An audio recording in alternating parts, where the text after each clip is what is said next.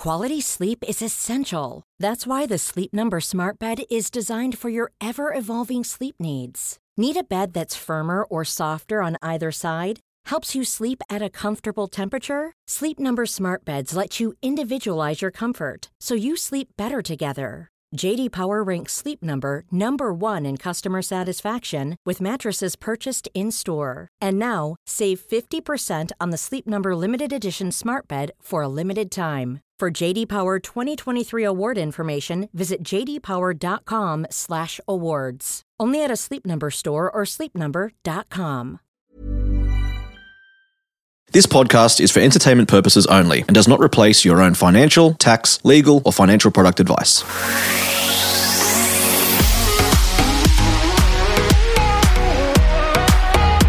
Hello and welcome to My Millennial Property with John Pigeon, and I'm joined as always by emilywallace.com.au, the buying coach. How are we, Emily? Here I am. It's like a live advertisement. It is. I'm doing very well, and I believe we are in the same state at the moment, but we're at very different ends of the state. We are, and I'm getting closer. I think I'll be in the flesh next week to see you. How's that? What a treat. I cannot wait. Tongue in cheek, of course. Look, the listeners and the punters have asked for this guy to come on and share his journey, so we've delivered. We've got the pleasure of Jai Kao joining us today in the Facebook group, and I know not all of our listeners are in the Facebook group, and that's absolutely fine. I'm not a big Facebook fan myself, but I get in there occasionally, and I saw there's this post of Jai telling his story about his investment journey over the years, and how he's had a pretty good run of it, and just wanted to share the knowledge and the inspiration for others to be able to take a bit and apply themselves. So we thought we'd get this young fellow on and tell his journey. So welcome, Jai. Thanks, John and Emily. It's a pleasure to have joined you guys on this podcast. I'm personally a massive fan. It's always very enjoyable to be driving, on my commute to work or wherever I am during the morning, and just being able to listen to anything about finance and property. So I love what you guys are doing. Thank you for having me on. Thank you for jumping on board. I think the biggest thing, particularly when it comes to property and investments, is obviously John and I talk frequently, weekly about this, but to have a real life example of what that can look like is something that I think people find A, inspiring, but B, sometimes relatable too, of someone sharing their journey of how they actually got in and what that journey has looked like. So I think really as a starting point, we would love to hear some context on what has been your money story? So from sort of, back at grassroots of growing up and what you're surrounded by, what did that look like for you? Yeah, so my parents were actually first generation immigrants to Australia. So we migrated from Taiwan, and money was always a little bit tough around the family. So I've witnessed firsthand, my parents working quite hard as first generation migrants because they didn't have good English, and for them, money in the household was always quite tight. So I could see both parents working extremely hard to try and, build up the family. And so from quite a young age, I guess I had built up good financial habits. I knew that I had to save. Investing wasn't really a topic, really. But my parents did, by chance, buy an investment property because they had some good advice from a trusted advisor. And throughout that process, I was able to see them build wealth quite quickly through buying an investment property early on, because they did buy their first home in the Northern Beaches when they first came to Australia in the 1980s. So back then, property values, if we look, back in the time, they were buying houses for around 300,000 to 400,000. And today in the Northern Beaches in Sydney, these houses are worth above, $2 to $3 million. So I was able to witness firsthand just the compounding effect of wealth over the decades. And they bought another property around the North Shore area in Sydney, in Lindfield. And we eventually sold that home. And it was really from then that kind of sparked my interest for property investing, because I was able to see them sell it for more than 3 times what they bought it for. And that was actually just purely by luck, by chance. It wasn't intentional. So from then, I really, became quite appealed by the fact that with property investing, you can build money quite quickly. And that's why I really wanted to start. Awesome. So Joe, a lot of success stories that people hear about and read about, there's always something that people look at and say, oh, yeah, but they were fortunate because they were brought up into wealth, and this is definitely not you, or they had large income, so they're always able to come up with deposits very quickly. Once you realised that, yeah, property was going to be for you, first of all, before you bought your property, or your first property, how is your savings mindset? How is your cash flow management going? What sort of incomes were you on, if you're able to divulge that? Just to give the listeners some pretense, if you're sitting there listening to this thinking, yeah, I wouldn't mind building a portfolio myself. Yeah, great question. I think when before I even started working full time, I was always in casual jobs. I started working when I was 15 years old at McDonald's. That was my first job. I remember clearly my first hourly wage was $6.13. And, this is a long time ago. I'm 32 now. So I remember started working, and I just knew, from a young age, like, working to save money is really going to take a long time, because saving was actually, incredibly slow. Then I started working full time when I was around 20 years old. So I got my first corporate marketing job back in 2011. And my income at the time was around $60,000. And then I started my first property investing journey in 2013 when I bought my first apartment in North Sydney. And my income then was around $70,000. So not extremely high. I mean, at the time, it was decent for a graduate job. So I was pretty pleased with that. And I just knew, throughout the years, I'd be saving $10,000 to $20,000 at best a year. So I just knew, like, if I had to save my way to wealth, it would take so long, like multiple decades. I was just thinking there's got to be a smarter way of doing things. And the more and more people that I talked to about building wealth, because that was just naturally something that I was attracted to, is, how to make more money, smarter. And a lot of the advice that they gave me was all around, well, you should look at investing your money in either shares or property. And for shares, I just didn't really understand the concept behind it. Like, I kind of knew a little bit, but I just couldn't really grasp my head around how it really worked. So that kind of became a bit too hard. And then I just focused on property, because property, we get to see the property, we get to feel it, we get to, be able to do things to the property and be able to control it ourselves. So I naturally gravitated towards property. And that's where I started to really learn a little bit more about it and attend a bit more seminars and speak to investors who've done this, done similar things. And yeah, that's essentially how I really got my foot into the property market was through that. And was there a key player, obviously speaking to, surrounding maybe colleagues or friends and going to learn more about property, was there a key turning point where you kind of went, yep, right, I'm ready to buy, I've got my deposit? Was there someone who was sort of helping influence that or mentoring you, or did you do a lot of your own research in those early stages? Yeah, to be honest, the early stages, I was just doing a lot of my own research. Obviously, a lot of colleagues at work and people who are a bit older than me have property, so they were kind of like my circle of influence. But I did come across a few property seminars back then that I attended, and a lot of people there were talking about how to invest in property. And I was quite intrigued by how, they were fairly young, like, in the 30s to mid 30s, having multiple properties. So for me, that was always a big goal to try and achieve. And that was really how I started. Yeah, awesome. So your first purchase, if you don't mind, sort of disclosing some rough numbers for us, just so listeners can get their heads around it. Did you, obviously there's always this impression that you have to have a 20% deposit to get into the market. Was that the case for you in terms of your structure of going in for a loan? Yeah, so the first purchase I bought in North Sydney, it was a 1-bedroom apartment. I purchased that for $428,000. So I did have to put in a 20% deposit. So that was basically all of my life savings. So that took a long time to get into. So I was 24 years at that time. So it was, basically many years of saving. Yeah, perfect. Okay. And what made you land on that particular area? Was that was mainly, obviously you've been educating yourself.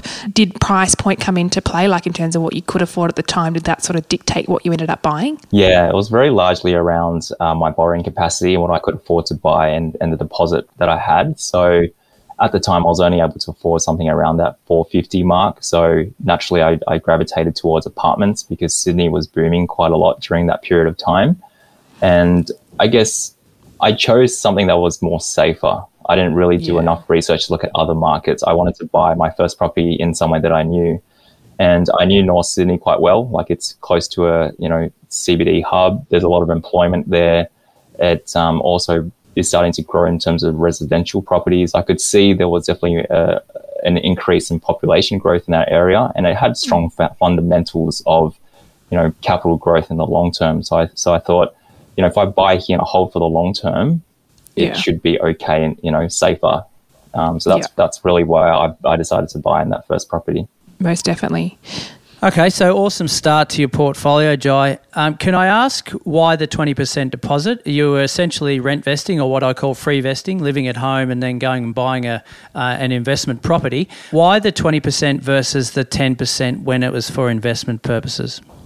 Good question. Honestly, at that time, I didn't know about LMI, and I didn't know that you could borrow more and put in less deposit. I was always taught you have to put in 20% deposit. If I had known that a little bit sooner, I probably could have got into the market earlier. So I just always thought 20%, and I just went straight to a bank, and that's what I was told. So if I had knew that earlier, I think that would have been an amazing gem. And yes, you're right, I was free vesting. I think I was very fortunate to be able to live with parents. And I guess for me, I lived at home for as long as I could to really free up my cash flow and save up more, because my long-term goal was to build up a larger property portfolio. So I did live at home up until I was 27 years old, then moved out officially.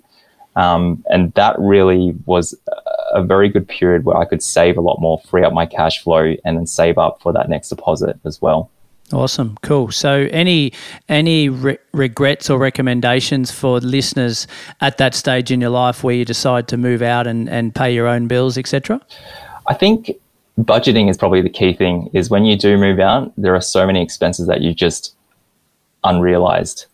Like, making sure that you've got a budget for, if you're living in an apartment, if it's your own apartment, there's going to be strata expenses, there's going to be council rates, there's water rates. All of this is now, your responsibility, and they're not tax deductible anymore if you live in that property.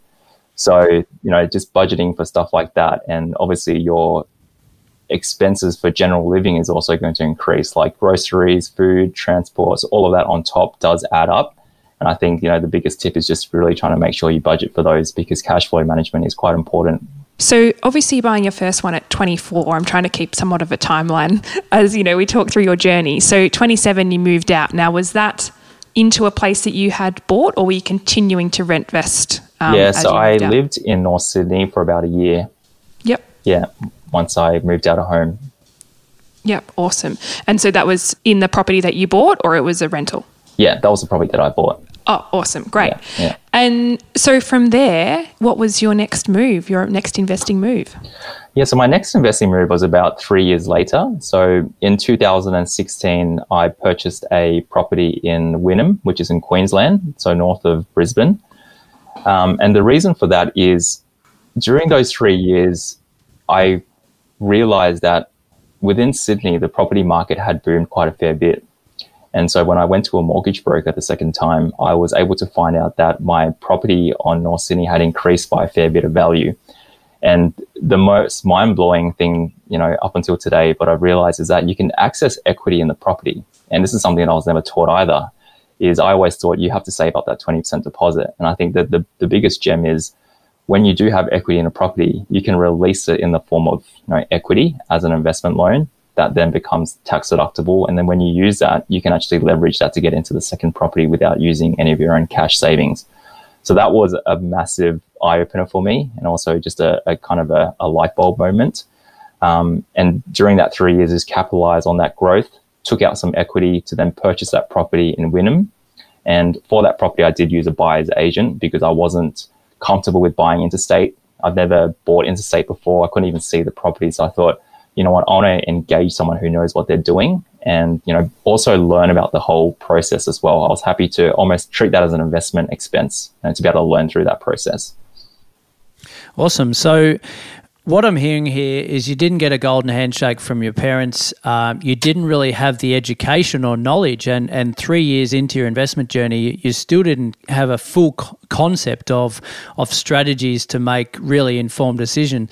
What I'm hearing is you've just got a desire and a motivation to actually build wealth that you weren't a part of growing up. Is that fair to say? Yeah, that's very right. And to be honest, the first couple of purchases, I was still learning as I go through the journey. And there's so many learnings. Like, I wish I knew what I know now back then. I think I would have been buying different properties. Like, I wouldn't have bought an apartment in my first property, but rather looked at a house. But, we learn each day. And I think, I was fairly lucky to have bought that apartment in Sydney during the Sydney boom. If I had bought that maybe today or a different market, it may not have done so well for me to actually capitalize on that equity. I think it's great to acknowledge as well that, even a couple of years into the investing journey, you were still very much learning, which many, many people are. I think people associate, investor with knowledge, which is, it's a growth, it's a journey as you go along. And the more you go through, the more you learn, the markets that you learn, the terminology that you learn, the strategies that you can learn. So I think it's really good to acknowledge that. What we're going to do is just take a quick little break. And when we come back, I want to hear the rest of the journey from that second investment purchase to where you are now. So we're back in just a moment.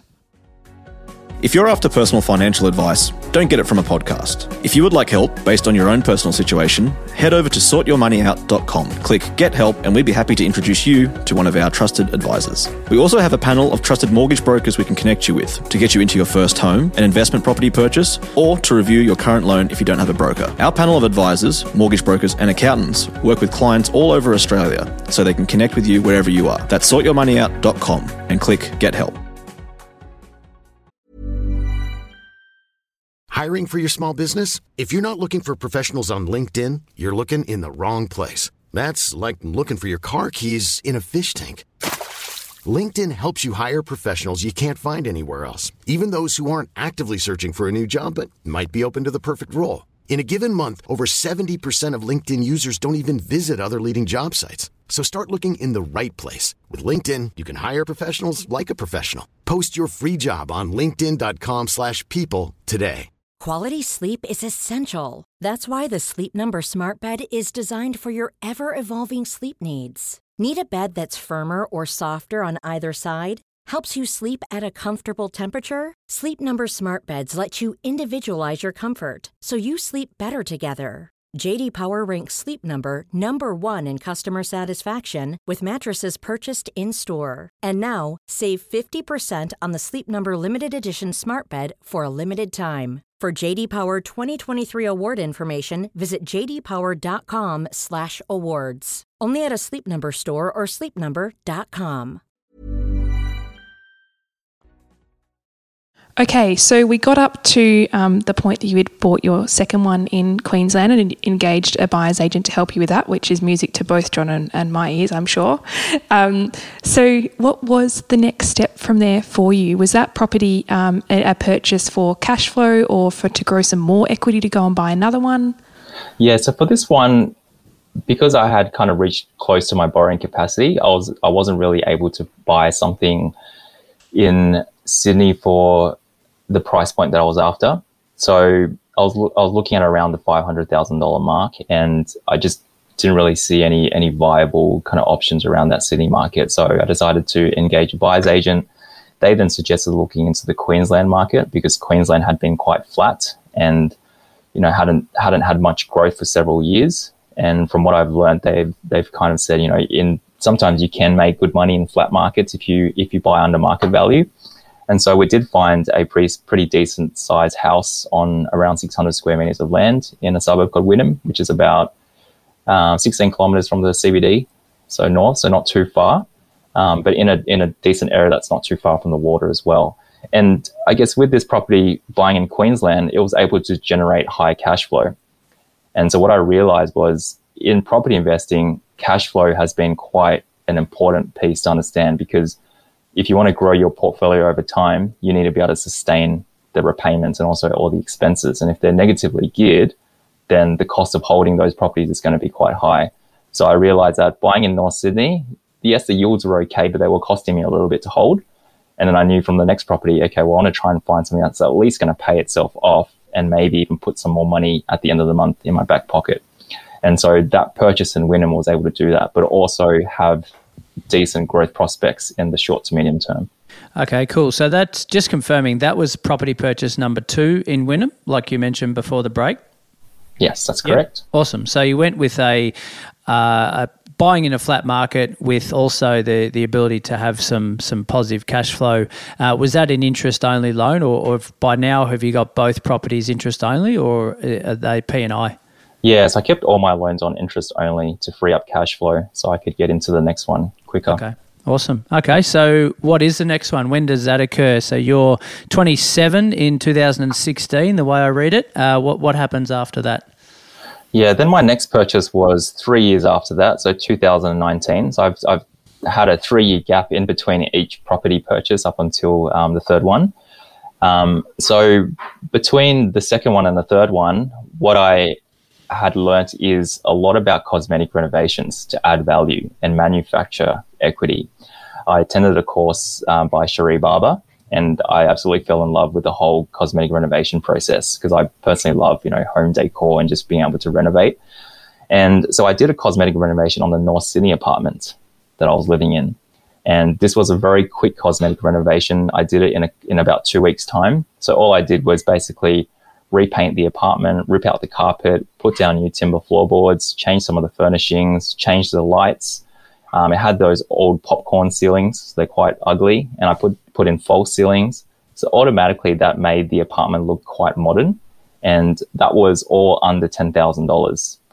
And once I moved out of the property, I was able to increase my rent from $450 to $500. So a $50 increase for less than $10,000 rental renovation costs. So that was also tax deductible. So that was a really good way for me to build up additional cash flow. And then when I did a valuation on that property, it was increased by over $60,000. That's pretty impressive and certainly worthwhile, the investment of doing the facelift reno. I think there's a lot of unknowns about, not overcapitalizing on putting some money behind a facelift because obviously, the time and money, 2 weeks and 10,000, there's only so much you can do with that. And in that time period, I imagine you did what was best for the property and obviously being educated in how to and what to do. And I think, John, that's probably a mental note for an episode in itself at some point as well, not overcapitalizing on manufacturing equity. So obviously now that's given you a higher valuation. You've got some equity sitting in there. Did you leverage that equity to go again, or did you diversify? What did that look like? Yeah, that's exactly what I did. So throughout that time, I also had a pay rise as well. So I was working in the same company for quite a long time.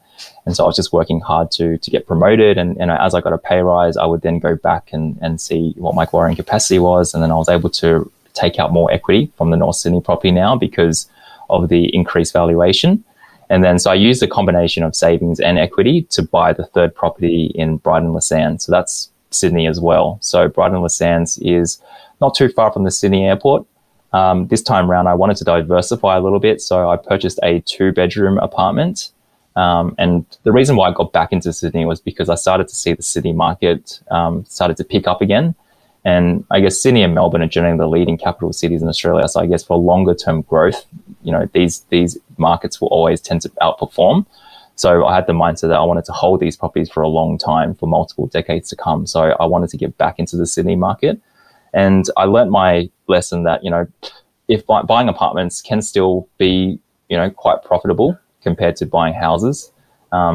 So what I did was look at apartments that were in a more of a low rise dwelling. So the first one that I bought was in a big high rise, whereas the one that I bought in Brighton Le Sands was in a tight block of around 14 apartments. So very tightly held and well maintained.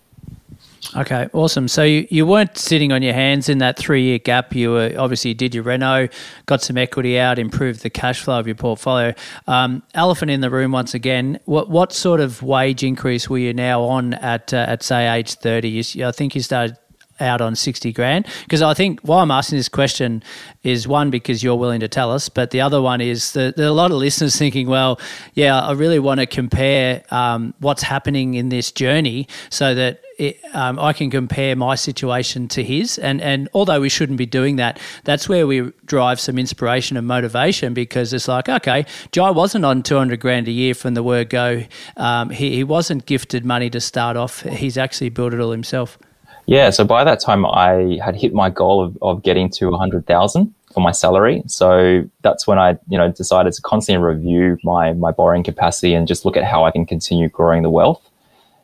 Being able to leverage basically my pay rise and turning that earned income into another income stream through rental properties. So that's exactly what I did. And happy to be as transparent as possible about sharing figures and sharing what my income was, because I think ultimately we should be empowering everybody, and everyday Australians can do the same thing.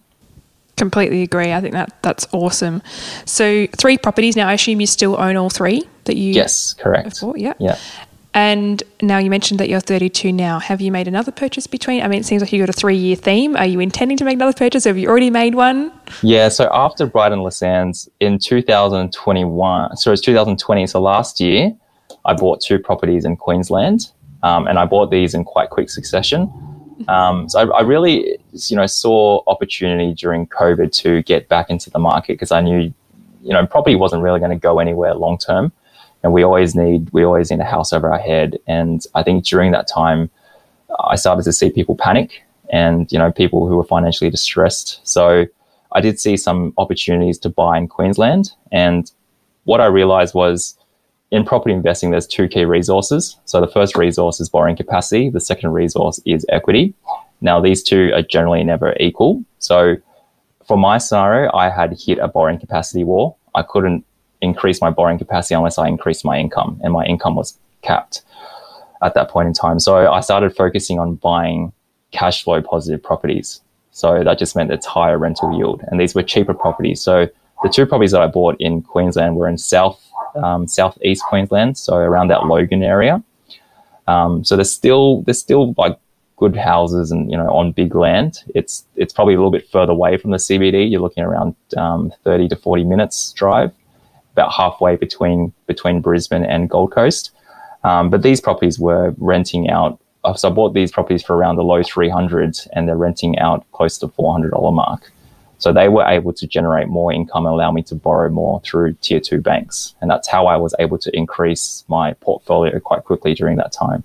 Cool. That's a great strategy or great, I suppose, fork in the road moment where you said, oh, hang on a minute, I'm at a standstill here. I need to be strategic in my thinking. Did you consult your mortgage broker and almost reverse engineer that to say, well, if I buy something at 300,000 and it's renting for 400, will that enable me to go again? Or did you just do the sums yourself and then go to the broker? How did that play out? Yeah, I was very fortunate to have a really good mentor, and he was my mortgage broker, and he's still my mentor today. But he was, I guess during this time, I had worked with a couple of brokers, and most of them were quite transactional. They weren't really able to put together a strategy. They were just like, okay, well, here's the amount deposit you need to get into this property, but there was no strategic thinking about how to build a portfolio. And so when I had met my mentor, he was really, because he had built up a very large portfolio himself, and he's achieved, financial independence for himself. So I really wanted to learn from him, and he was able to teach me the things that he had done to build his portfolio. And that's exactly what I just spoke about, the resources, that you need to look at to attack which one, was really the thinking and mindset change that he gave me, was to look at, okay, well, what do we need to do now to get you into your, 4th and 5th property and so on? And kind of, like you said, reverse engineer that plan backwards so we can really formulate a strategy. And that's exactly what I was doing. That's awesome. It's good to be able to have someone who can guide you in that way, and also someone who's done it themselves by the sounds of it too. So that's a good person to have on hand. Now, as I'm tallying up on my hands here, you've got 5 properties, correct? Yes. Once you've added those 2 Queensland purchases. And is that the total of your portfolio at the moment now, being 5 properties? Yeah, so that's the total portfolio at the moment. Yeah, 5 properties across Australia. Pretty impressive. Yeah. It's not a small amount, is it? When you look, a lot of, I think there's stats around the number of people who own 1 investment property versus 2, and then after 2 it just drastically drops. Not that I necessarily, sort of disclaimer on that, not that I think that you need to own 10 properties to create wealth necessarily, because obviously it comes down to how those properties perform. People focus on the number of properties sometimes rather than the portfolio value and performance.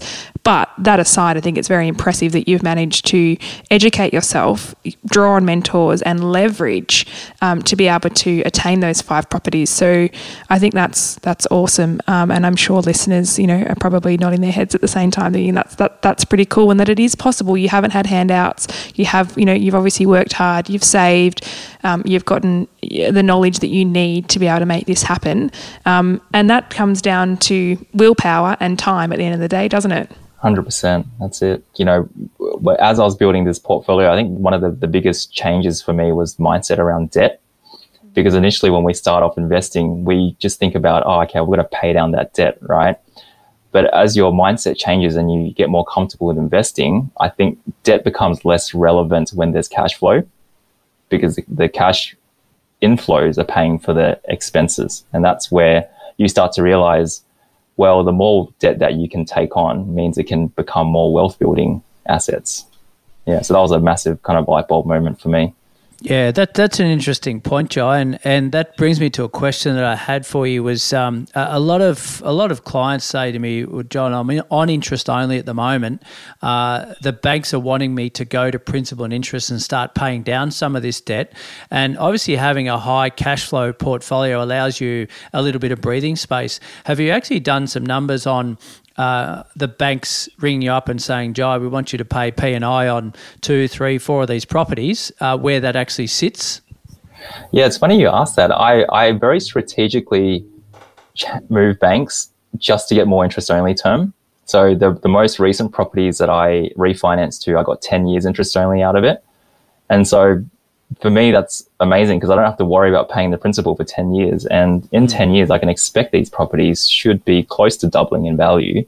I mean, if it doesn't double in value, it would definitely have moved up, still a significant amount. So, I think when you're trying to build a portfolio early on, the accumulation phase, you want to try and accumulate the assets as fast as possible, because the biggest advantage that we have is time. And when you start early, you've got a longer time horizon. And so if you can accumulate faster and pay interest only, you free up cash flow. And we all know that cash flow is the key to staying afloat. If you can't support those properties, then if you're forced to sell, then unfortunately you've not been able to capitalize on the future capital growth. Awesome. Very valid points. So the key question to sort of round all this out is where to from here? From what I'm hearing, you're 32, maybe single, definitely no kids on the ground. What's the next 5 to 10 years look like, both personally and also professionally in the space of your property portfolio? Yeah, personally, I would always love to keep investing. Like, I love property. I don't think I'll ever stop. I think, if there are good opportunities that come up, I'll always continue. But I think personally also continuing to learn more about the market, understand more about how property investing works, because there are a lot of other markets that I haven't invested in. At the moment, for me, it's just been mainly New South Wales and Queensland. I'd love to explore more of the other markets like Adelaide, Perth, or even Hobart. There's definitely many opportunities. And what I've realized is in Australia, there's so many different markets. People often look at just the property market as one, but there's actually so many different markets. And within markets, you've got multiple suburbs, and then down to suburbs, you've got street level. So there's so much that you can learn about it. And that's, for me, just a lifelong approach to learning. And then professionally, I really want to be able to help people do the same thing. I think everyone deserves to be able to grow their wealth and, turn their hard worked money into passive income eventually. And for me, that's what I want to do is to have some passive income later on, so I don't have to rely on, super or pension and, having to work for a very long time. And obviously I still want to work, but having the opportunity and freedom to chase my passions, which is what I'm doing now, is, I've started my own mortgage broking business, and I'm really grateful that I get to help people build a portfolio and have that strategic thinking from the start. Because I think that's really important, to have a goal, but also have a strategy. Completely agree with you there. I think it's extremely important and goal setting, especially, in any part of life, but particularly when it comes to property, you've got to have a goal in mind and a way to get there. So I think today's episode, people have taken a lot away from and seen what's possible, really. Your early 30s, it's probably many of our listeners are thereabouts the same age, and certainly something to learn from and be inspired by as well. So I really thank you for sharing with us and being transparent on numbers and your journey, because it's been really cool to learn about. Thanks, guys. Really appreciate the time and having me on. No worries, Jai. No worries. A pleasure to share your experiences. Thank you very much. Are you looking, just quickly to finish, looking to buy your own home to live in? Because I think that's always on a lot of people's lips, isn't it? Yeah, that's always a common dilemma is, do I buy my own principal place of residence or do I continue investing? And I think what's changed my mindset now is my girlfriend, she works for the Defence Force, and so she has to move around every 2 years. So I've become more comfortable with moving around and actually don't mind moving around because you get to try new places. But I know for some people, they would just want to be, in the one location and have a bit more stability. But I've actually quite like the rent investing strategy because I get to, move to a new area, try a new house, try a new place, and, just enjoy the abundance that we have in Australia, with a lot of different nice places to live. So I think in the short term, rent investing will be the strategy that I'll be adopting, continue to invest on the side, but, renting whilst I choose to live where I want to live. And then hopefully, I think, as I build a bit more wealth in the investment properties, probably sell down half the portfolio and then maybe use the profits to then buy a principal place of residence. Awesome. Well done, mate. That's Sounds great. like a good plan. Jai, thank you so much for sharing with us today. Really appreciate your insights and sharing your journey. And we look forward to seeing what you do next. Thanks, guys. Thanks so much for having me. It's been a pleasure. Thanks, Jai. No worries. Until next week, we'll speak with you soon. Okay, bye.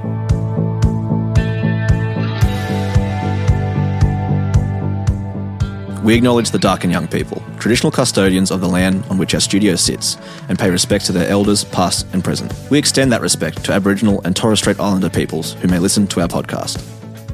Taking your property journey to the next level starts with education. That's why we make this podcast, but we've also created online courses to equip you with the knowledge you need to take the next steps. I've created the Solvair Online Academy, open to both first home buyers and seasoned investors, where I share my tips and experience from 20 years in the property space. And I've created the Buying Coach, built from my experience as a buyer's advocate to demystify the confusion around purchasing property, particularly for first home buyers. Follow the links in the show notes to sign up and get started today. This podcast is for education and entertainment purposes. Any advice is general financial advice only, which does not take into account your objectives, financial situation, or needs. Because of that, you should consider if the advice is appropriate to you and your needs before acting on the information. If you do choose to buy a financial product, read the product disclosure statement and obtain appropriate financial advice tailored to your needs. Cymo Interactive Proprietary Limited, the publisher of the podcast, is an authorised representative of Money Sherpa Proprietary Limited, which holds financial services license 451289.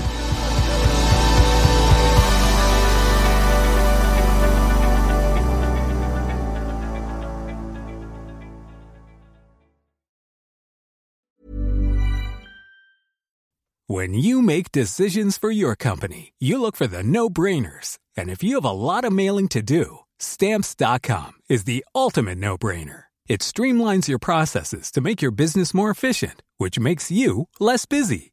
Mail checks, invoices, legal documents, and everything you need to keep your business running with Stamps.com.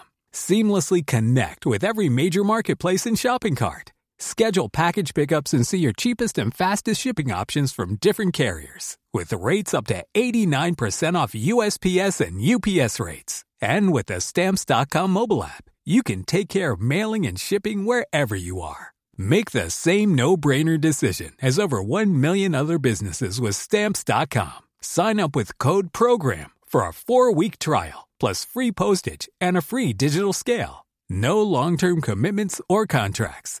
That's Stamps.com. Code PROGRAM.